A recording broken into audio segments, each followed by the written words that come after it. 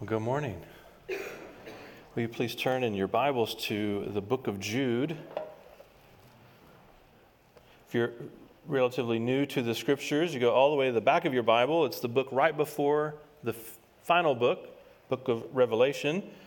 If you're flipping too fast, you might miss it. Jude is, to call it a book, it's a letter. To call it a book would be somewhat generous. It's maybe take up a page, maybe a page and a half in your Bibles. We're going to be focusing on verses 24 and 25. It's a great privilege to be with you. It's a joy to be with you. Last year, my wife and I did one of the hardest things that we've ever done in our married life. We sent our firstborn daughter 16 hours away to go to school, where she attends college at Lancaster Bible College. And one of all the things that we worry about and pray for her, that she would be safe where she is, that she would be happy where she is, and succeed at school. One of the things that we prayed for quite earnestly is that she would find a church home that felt like family and where she could hear the gospel preached regularly. And she's found that here. And so I'm grateful to you for being a place like that. And I thank God for you. So it is a joy to be able to share with you this morning. This letter from Jesus' brother Jude is short, but it's actually pretty complex. And in fact, reading through it, we're not going to read the whole letter, but there is some darkness in here, quite vivid illustrations, a very poetic contrast that is there without paying close attention. In fact, it can be difficult in reading Jude to find good news in it. But through all the serious warnings and even the mysterious theology, there's some little, kind of perplexing pieces of theology or history, even in the short book. Jude is essentially building up to this climactic prayer. Throughout the letter, Jude has been pushing us Godward, kind of telling us about the dangers of keeping our eyes on ourselves or on the ground and raising our gaze up kind of bit by bit. The letter is really sort of like, Jude's literary way of kind of putting his fist under our chin to kind of lift our heads up, to look up to the glory of Christ who is seated at the right hand of the Father. And so we reach the highest heights in Jude 24 and 25, which is an exclamation of worship traditionally called a doxology. Let's look at this together. Jude 24, now to him who is able to keep you from stumbling and to present you blameless before the presence of his glory with great joy, to the only God, our Savior, through Jesus Christ our Lord, be glory, majesty, dominion, and authority before all time and now and forever. Amen. This is the word of the Lord. Let's pray and ask the Lord to bless our time together. Heavenly Father, we thank you for this precious word. Help us to treasure it above all things, and through it, of course, your Son above all. Help us to receive a fresh glimpse of him and of his glory by which we can be changed.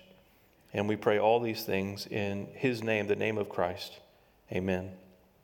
The word doxology comes from a medieval Latin word, which in turn came from two Greek words, doxa, which means glory, and logos, which means words. And you put those together, of course, and you have doxology, which literally means words of glory or a word of glory. It's essentially an ascription of glory. It's an assigning of worship to someone. In this case, of course, God.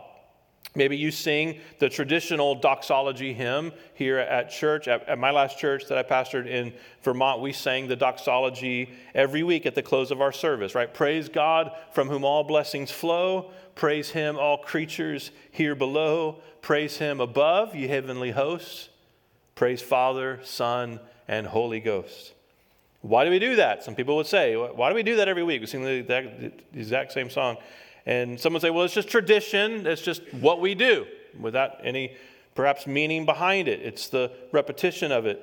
Others maybe just have no idea. But the reason we would close our service with doxology is the same reason Jude closes his letter with a doxology. And it's basically this: the glory of God deserves our utmost attention because it is the highest and best good. And because nothing is more important than that our lives are oriented around the glory of God. So a doxology is how we pledge allegiance to the maker of our souls, to the Savior of our souls, and the keeper of our souls. And doxologies can change people. Words of glory change people. Perhaps the greatest American theologian of all time, Jonathan Edwards, was about 18 years old when, feeling the pressure to study certain things and follow a certain career trajectory from his family, going to a certain job field, he was just reading his Bible one day, minding his own business, when the doxology of 1 Timothy 1:17 fell into his soul. Now unto the King, eternal, immortal, invisible, the only wise God, be honor and glory forever and ever. Amen. This is what Edwards says about that moment. He says, the first instance that I remember of that sort of inward sweet delight in God and divine things that I have lived much in since was on reading those words. As I read the words, there came into my soul a sense of the glory of the divine being, a new sense, quite different from anything I ever experienced before. Never any words of Scripture seemed to me as these words did. And I thought with myself, how excellent a being that was, and how happy I should be if I might enjoy that God and be wrapped up to Him in heaven and be, as it were, swallowed up in Him forever. Doxologies change people. And my hope and prayer is that Jude's doxology will give you a new sense of the glory of the divine being this very morning. We're going to look at 3 God-centered truths from these 2 verses that bring the weight of glory to our minds, and I hope by the power of the Holy Spirit to our hearts as well. I'm going to give them to you briefly. The first one is this: only God gives spiritual security. Only God gives spiritual security. Secondly, only God gives eternal forgiveness. Only God gives eternal forgiveness. And then thirdly, only God is God. Only God is God. These 3 points cover aspects of the weightiness of the reality of God that Jude is bringing to bear. Security, forgiveness, God's own godness, as it were. These correspond to God's dominion, His majesty, His authority, and His ultimate glory. So let's begin with number 1. Only God gives spiritual security. Only God gives spiritual security. You and I are hopelessly lost without God. There is no security to be found in the things that we most often treasure. We might think, well, I'm young and I'm healthy, but young, healthy people die every day, don't they? We might think I'm rich or I'm talented or I have a lot of experience, but these are temporary things that pass away, that cannot buy us the security that we really need. The healthiest, strongest, smartest, richest, most beautiful among us, apart from God, is on the most dangerous ground that they could be on. Jude 24, the first part. Now to Him who is able to keep you from stumbling. This is an echo of verse 1. If you have the Bible open, you can see where Jude makes reference to those who are kept for Jesus Christ. Kept. There is an external force involved that must be involved if we are to be secure. And the kind of stumbling that Jude is referring to here is not simply about making mistakes, flaws and minor failures, stumbling that way. He's talking about falling into lostness, staying in lostness. And when something else becomes our hope or our satisfaction, it becomes our sense of security. Left to my own devices, to my own authority, to my own wisdom, I will fall again and again, because even the strongest person in this room is utterly weak compared to God. So we shouldn't find our security in anyone or anything but Him. Were it not for God, we would be falling from grace every second. Sometimes it takes something rather large to remind us of our frailty. I've lived in Kansas City for 6 years. I'm not from the Midwest. I'm new to the Midwest. A lot of things in the Midwest take some getting used to. One of those is the wind. The wind never stops. They don't say it's a windy day in Kansas City. They just say it's a day in Kansas City. And you just expect there's the wind. I lived in Vermont prior to moving to Kansas City. It gets a lot colder in Vermont than it does in Kansas City. But with the wind, right, it makes it a lot worse. It feels like it's cutting into you. I'll take the still cold of Vermont over the windy cold of Kansas City any day. When I landed Friday in Philadelphia, the wind was, I thought, did we even leave? I think we just turned around and came back where I came from. The most startling example I can think of, just like getting used to the weather there, about 2 or 3 years ago, I was driving home from work. My wife asked if I would stop at the store and pick something up. And so I went to the Walmart, as one does. And my first indication that something was wrong was when I walked out of the store and everyone outside was stopped and looking up at the sky. That's not a good thing, right? It means like there's an alien invasion maybe. Or something very weird is going on. I thought, what? And so I looked up at the sky, and it didn't look right. The sky did not look right. Strange colors. There was a weird cloud formation that I'd never seen before coming in. I thought, I need to hurry and get home. So I got in my car, got on the rural highway, trying to drive to our town north of Kansas City, and the wind picked up and was getting worse and worse and worse, and I'm struggling to keep the car on the highway, and then the rain is picking up, and it's blinding rain, like torrential rain, and then the rain's going sideways, and then there's small hail that's falling now onto the car, and I can barely see. You can see maybe like 6 to 10 feet maybe in front. It's that stark, and I'm getting more and more nervous, and eventually I can't see. I'm afraid I'm going to hit someone in front of me because I don't know. You just can't see. So I pulled over to the side of the road, and then my phone buzzes, and I look down, and the alert is tornado warning in your area. Take cover immediately. And I'm in the middle of the highway. I don't know what I'm supposed to do. Like I remember, I growing up as a kid, and they would tell you what to do when a tornado came. And I lived in a place where tornadoes never happened. So I thought, this is useless information. I don't know if that's Common Core or what that is, but I vividly remember little drawings of kids in ditches. Get in the ditch. And I'm like, I need a ditch. Can I find a ditch around to hide in? All I can think of is like, this is it. This is how it's going to end. So I don't know what to do. I can't find a ditch. I changed to the Christian radio station just so I could I'm thinking like, how do I want to be found? Right? That's the thing. Probably not with Leonard Skinner playing or something like that. And man, it was so nerve-wracking. And the longer I sat there, and the worse it got, the more vulnerable I felt. And all I could think of was a car may come up from behind me and smash into me because they can't see either. And I think I probably should press forward. So driving like 10, 15 miles an hour on the highway, I'm just moving forward and forward. And it took me forever, it seemed like. By the time I got to our town, things had calmed down a little bit, but the streets were flooded. People were pushing their cars out of the road. And by the time I pulled into our driveway and got into our house, I was just shaking. My hands were clenched on that steering wheel, and my whole body was shaking. I felt totally at the mercy of nature in that moment. I didn't watch the sheer force of it overwhelm me on a YouTube video or anything like that. I experienced it through a thin sheet of glass in my windshield, inside the frail metal of my car. That storm, in essence, put me in my place.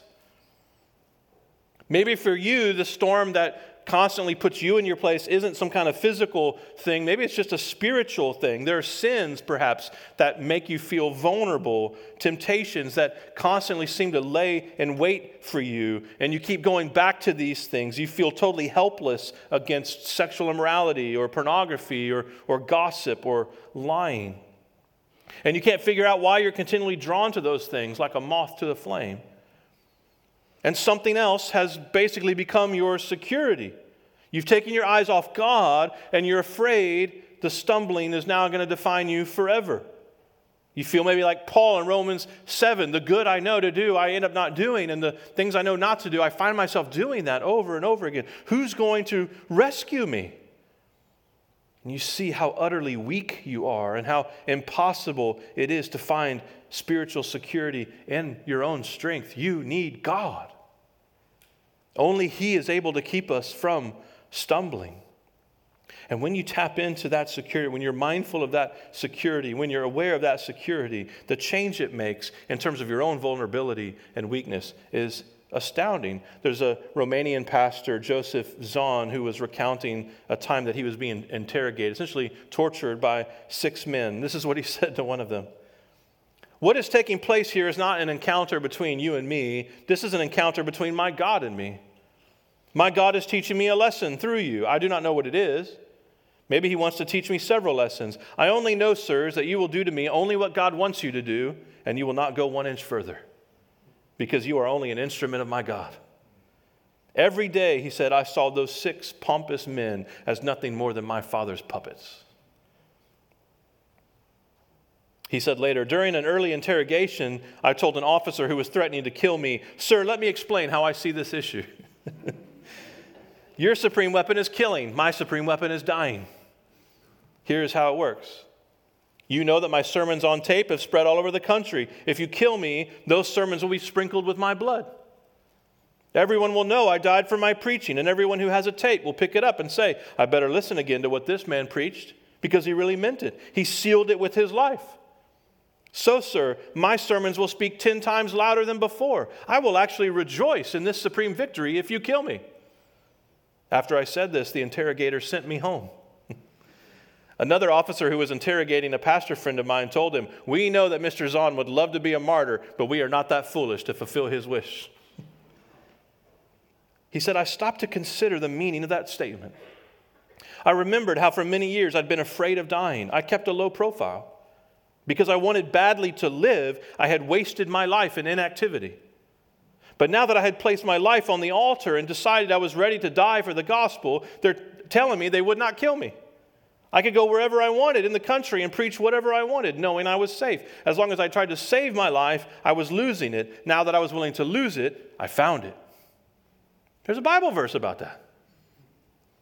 See, men like this are free to live like this because they realize the world is not what they make of it, and it's certainly not what sin or the devil makes of it, but because they realize that Christ is upholding the universe by the word of his power. Joseph Zahn realized only God gives spiritual security. His captors might have killed him, but God had secured his soul, and they couldn't take that away. Reminds me of Martin Luther. He said, let him take my head. God will give me a new one. Wow, that's pretty bold. How could you say something like that? Our souls are starving for this. They are starving for this right now. Whether you realize it or not, actually, do not put your hope in anything but God. Only He is able to keep you. And when you have committed your life to Christ, He holds you in His hand, and nothing and no one can snatch you out. Nothing can separate you from the love of God in Christ Jesus. This spiritual security is maintained forever, in fact. Thus, secondly, only God gives eternal forgiveness. Only God gives eternal forgiveness. You and I are not born with blank slates. We are born needing to be forgiven. Sometimes people say these things. Well, the sin stuff, it comes that we're corrupted by our circumstances or by the environment. And certainly the environments that we grow up in, they shape us, they influence, they can steer us in certain ways. But we are born with the sin inside. We are born with a sin nature. Anyone who doesn't think this has never been around small children. You saw little kids throw temper tantrums. They learned that? I mean, maybe they did. If they're learning that from you, you need some help. If you're a grown person and you don't get your way, you throw yourself on the floor and kick your legs, there's probably something wrong with you. But you can tell just by the way little kids react and act that no one taught them to do that.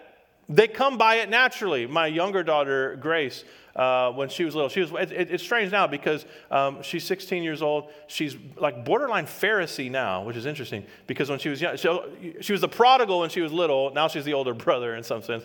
But when she was little, she always had to be kind of restrained. Can I say that in here? Restrained? Confined?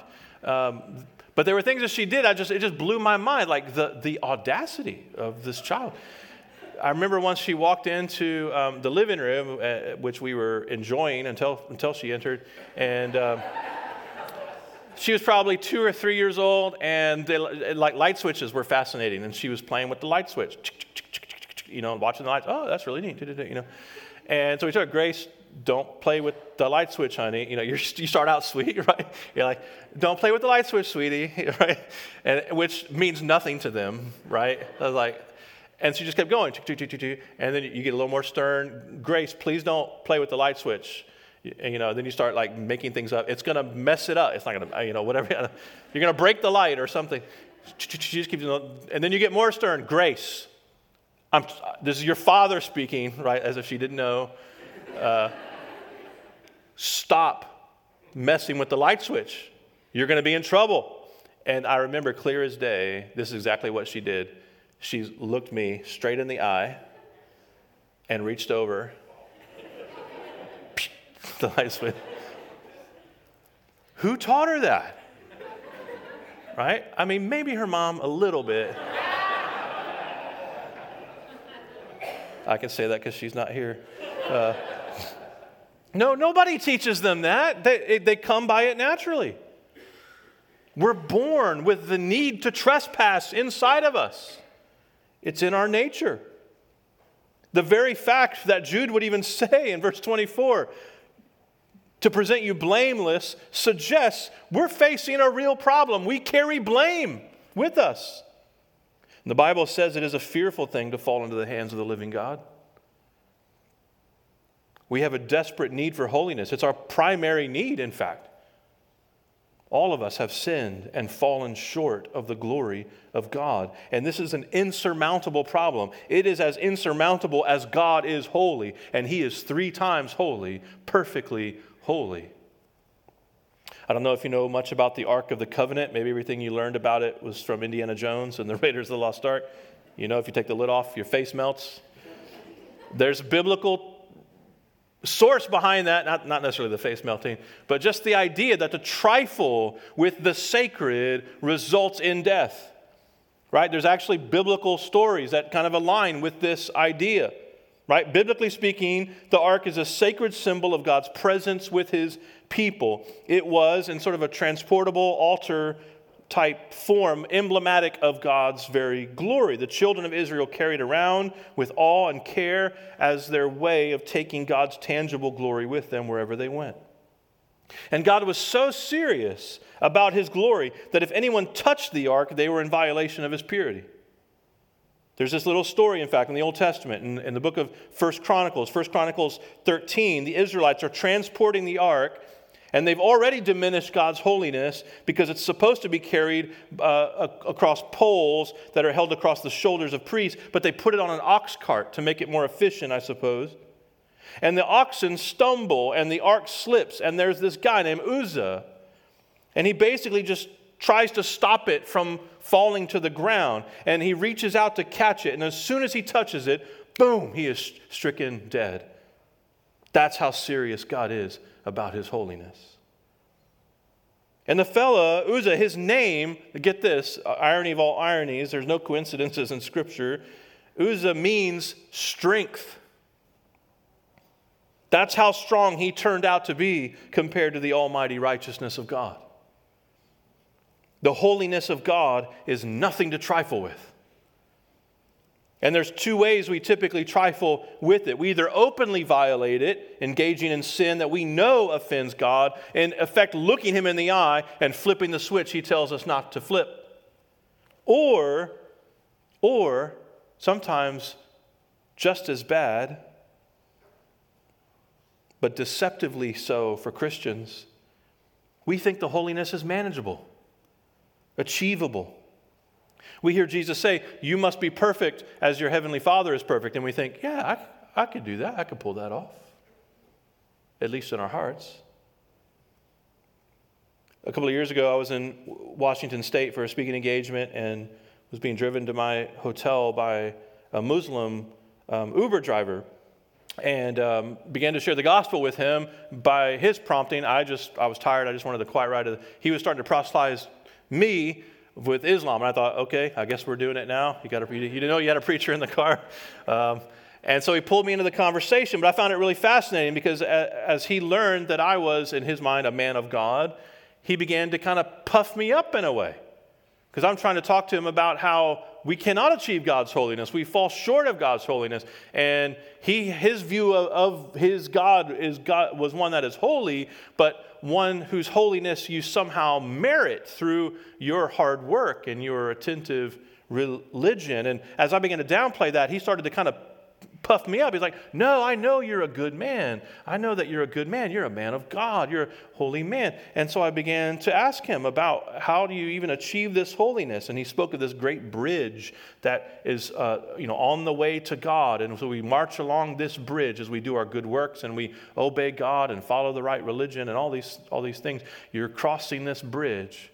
But he had mentioned at some point that there's a point where you don't even know if you're going to make it across, because God could at any moment, by his own discretion, just sort of knock you off the bridge if he so chooses.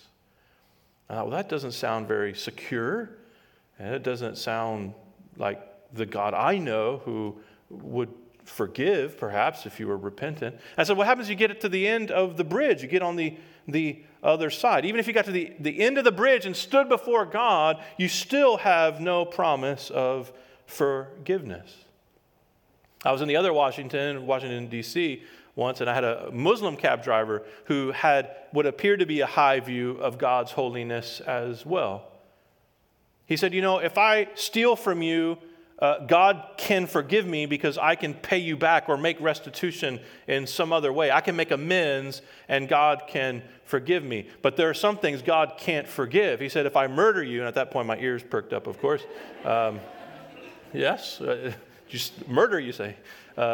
He said, if I murder you, God can't forgive me because I can't make restitution. I thought that's really fascinating, because on one level he has a very high view of God's holiness, that God is so holy that he takes some sins, at least in this fellow's mind, extremely seriously.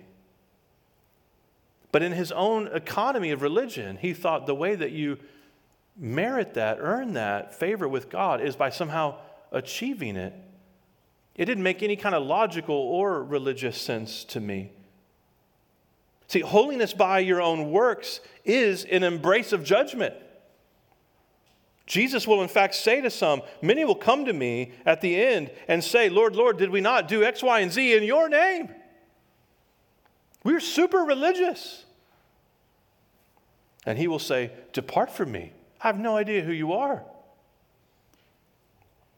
Just as Uzzah was stricken dead for trifling with God's holiness, those who reject or demean the holiness of God with their lives will be subject to death forever in the fires of hell. Hell is a real place that real people go to. It is a place of unending torment for those who reject Christ Jesus as their Lord and Savior. And some will say, how could a good God allow such a place? And we will say, how could a good God not? If he is perfectly good, if his goodness is just and right and perfect, then punishment for the wicked makes perfect sense. An unholy God wouldn't care about justice. But a holy God cannot violate his holiness. So yes, there is a hell, and its flames are as hot as God is holy. And the pain is as agonizing as God is righteous. And the torment will last as long as God is eternal. We should never think that our puny attempts at religion will keep us out of it. It is the wrath owed to every person born in sin. It is the wrath owed to each of us. And to avoid it, you must be blameless. Blameless. Not mostly good. Blameless. How? How do we manage that? Now to him who is able to keep you from stumbling and to present you blameless before the presence of his glory with great joy. To the only God, our Savior, through Jesus Christ our Lord, be glory, majesty, dominion, and authority before all time and now and forever. He is able. Jesus Christ, the Son of God, he comes to take the condemnation from us upon himself. At the cross, he receives the full brunt of the wrath of God. The holiness of God manifest in justice, in punishment, poured out in the hell of the cross upon the sinless Lamb of God. And if you want to avoid God's wrath, you must have Christ take it for you. There is no other way. Either he takes it or you take it. Repent of your sin and put your faith in him, and his perfection becomes yours. His holiness becomes yours. His righteousness becomes yours. His blamelessness becomes yours. And his status as an heir of God becomes yours. This is the only way. He is able to present you blameless before the presence of his glory with great joy. You are not able. He is able. You cannot make a way. God makes a way. Where your sin would condemn you, God sends his Son to take the blame. And then when you stand before him at the end of days, ready to be judged, you don't say, here are my works. Surely I've done something that would merit my entry. You say, I am a great sinner. I do not deserve to be here, but I have a great Savior, and he took my place so that where he is, I can be also. If you turn from your sin and put your faith in Christ, when you stand before his presence, you will be full of great joy. Not dread, joy. Why? Because Jesus is your Savior. He has done what you could not do, and he gives it to you. Only believe. The thing that ought to create terror because of the qualifying work of Jesus becomes the source of indomitable joy. All of your sin nailed to the cross, forgiven forever because of Jesus. And now we are seeing why satisfaction of God is so worthy of God, why absolute worship of God is worthy of God, because God alone gives spiritual security, God alone eternally forgives, and thirdly and finally, only God is God. Only God is God. I love that these two verses, essentially, it's the shape of a prayer. It's a doxology, words of belief, words of worship, an ascription of glory to God, to the only God, verse 25, our Savior, through Jesus Christ our Lord, be glory, majesty, dominion, authority before all time, and now and forever. Amen. For Christ to be Lord means Christ must be in control.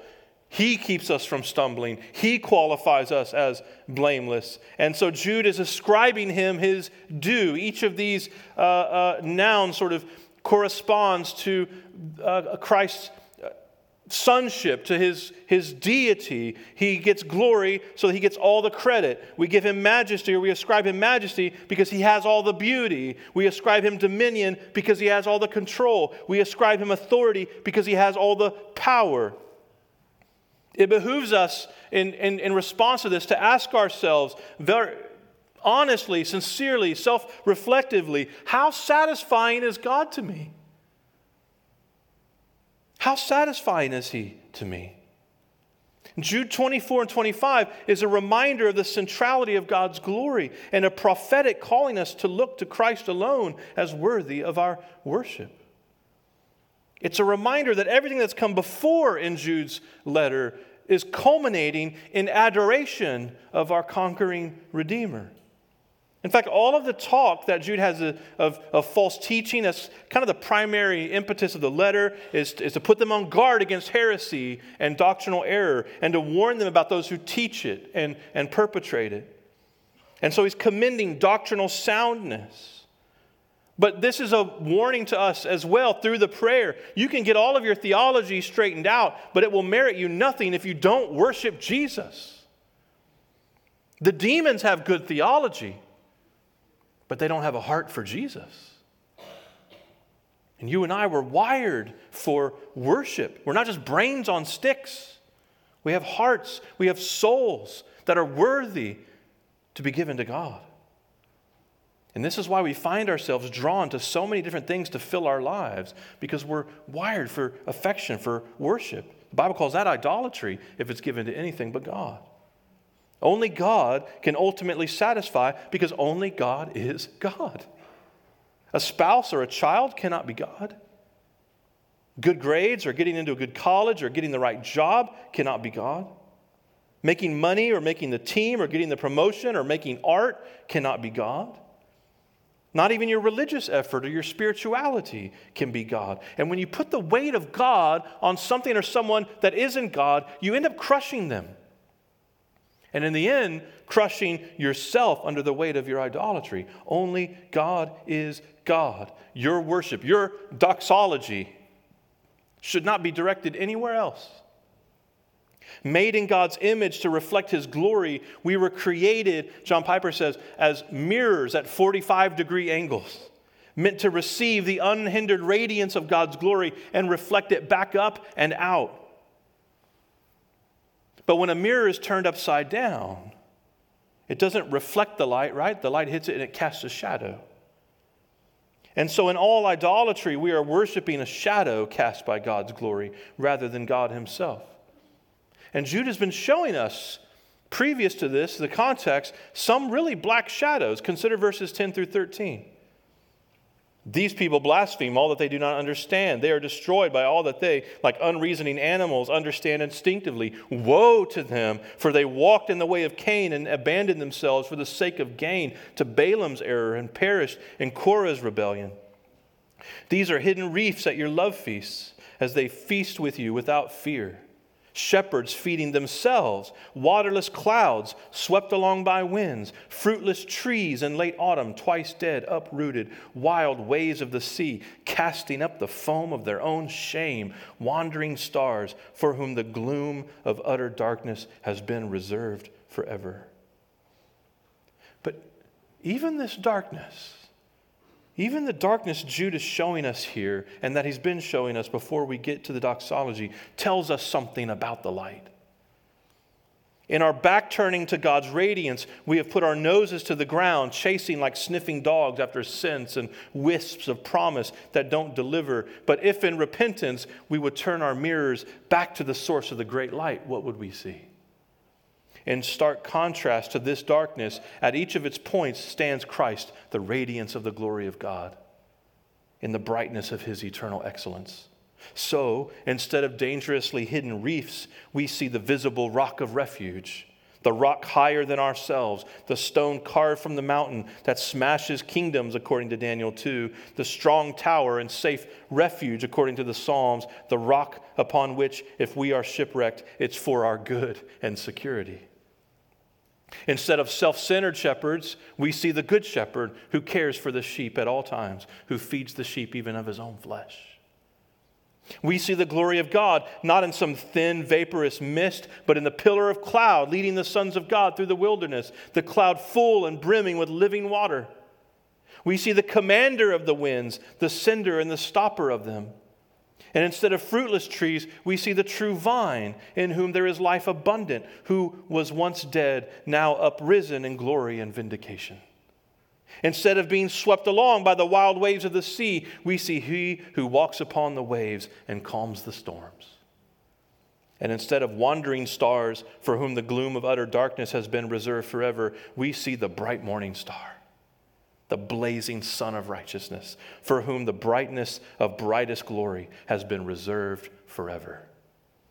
How great is the light that casts the shadow. To Him is all glory, all the credit, all majesty, all the beauty, all the dominion, which means all the control, all the authority, which means all the power. And this is brought to bear in Jude 24. God is the one who keeps us from falling away, so He gets all the glory. He's the one who provokes great joy, so He has all the majesty. It's His presence that He brings us into, so He has all dominion. It's His holiness that we have violated, but His pardon that puts us before Him blameless, so He has the authority. Not to be activated by you, but to be recognized by you. Our God and Savior Jesus Christ is immense in His holiness and splendor and saving power. Repent and believe in Him today, because even Christians can be feeble, half-hearted, unglorious creatures following our instincts, believing in stupid superstitions and silly sentimentalities, disobeying every day. How satisfied are you in God? You ask the question honestly. Only a fool would say, totally satisfied. Not a bit of me is held back from God ever. Is that true? Do you know? You don't even know half the sinner that you are. You who have put your faith in Jesus, can I just ask you, how many times have you boasted or gloried in your own wisdom or ingenuity? How many times have you gloried in your accomplishments or experiences? How many times have you neglected loving your parents or your siblings or your children or your classmates or your friends or your church? How many times have you broken a promise? How many times have you thought thoughts of God not worthy of God? How many times have you ignored reading your Bible or neglected prayer? How many times have you come into church with a negative attitude, negative thoughts and feelings? How many times have you gossiped or shamed someone? How many times have you lost your temper or lusted after someone in your heart or given into greed or to gluttony or been lazy? How many times have you disrespected authority figures in your life? How many times have you chased countless poisonous idols of approval and validation? How many times have you just flat out disobeyed God over and over and over again, and you stand before God in the presence of His perfect eternal holiness to be judged for those things, and what do you think He's going to say to you? Blameless. Blameless. It's staggering. Blameless. Not because of you, but because of Christ. Only God can do this. You and I are not God. Only God is God. And in the end, we come to love God not simply for His benefits, as wonderful as they are, but for His very being. Because, as C.S. Lewis says, we don't just love God because God exists. We love because this God exists. We don't just end up loving what God has done. We love who God is. He alone is God. He is so worthy of your worship, your adoration, your attention, your love, your devotion, your whole life. Because He's given His for you. To Him alone be glory, majesty, dominion, and authority before all time and now and forever. What shall we say to this declaration? Jude says, Amen. Amen means it is so, or may it be. And may it be today. Let me pray for you. Heavenly Father, these truths do not make sense to our flesh. They do not make sense to our religious calculus.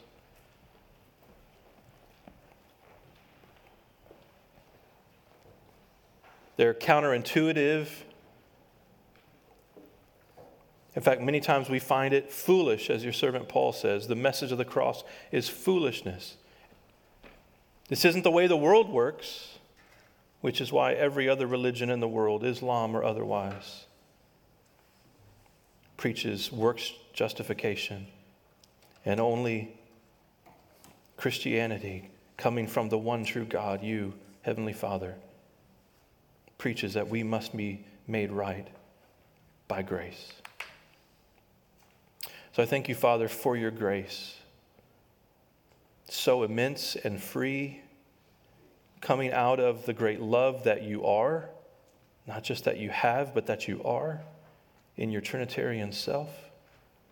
And I thank you that it overflows even to a sinner like me. We have what we have and we are who we are because of you. Help us to love you more, strengthen those who believe in their faith, give them a greater sense of affection for your Son. We thank you for this conviction of the Spirit who brings the comfort of the gospel. And we thank you there is no condemnation for those who are in your Son. It's in His name we pray these things, the great name of Christ Jesus, the name above all names. Amen.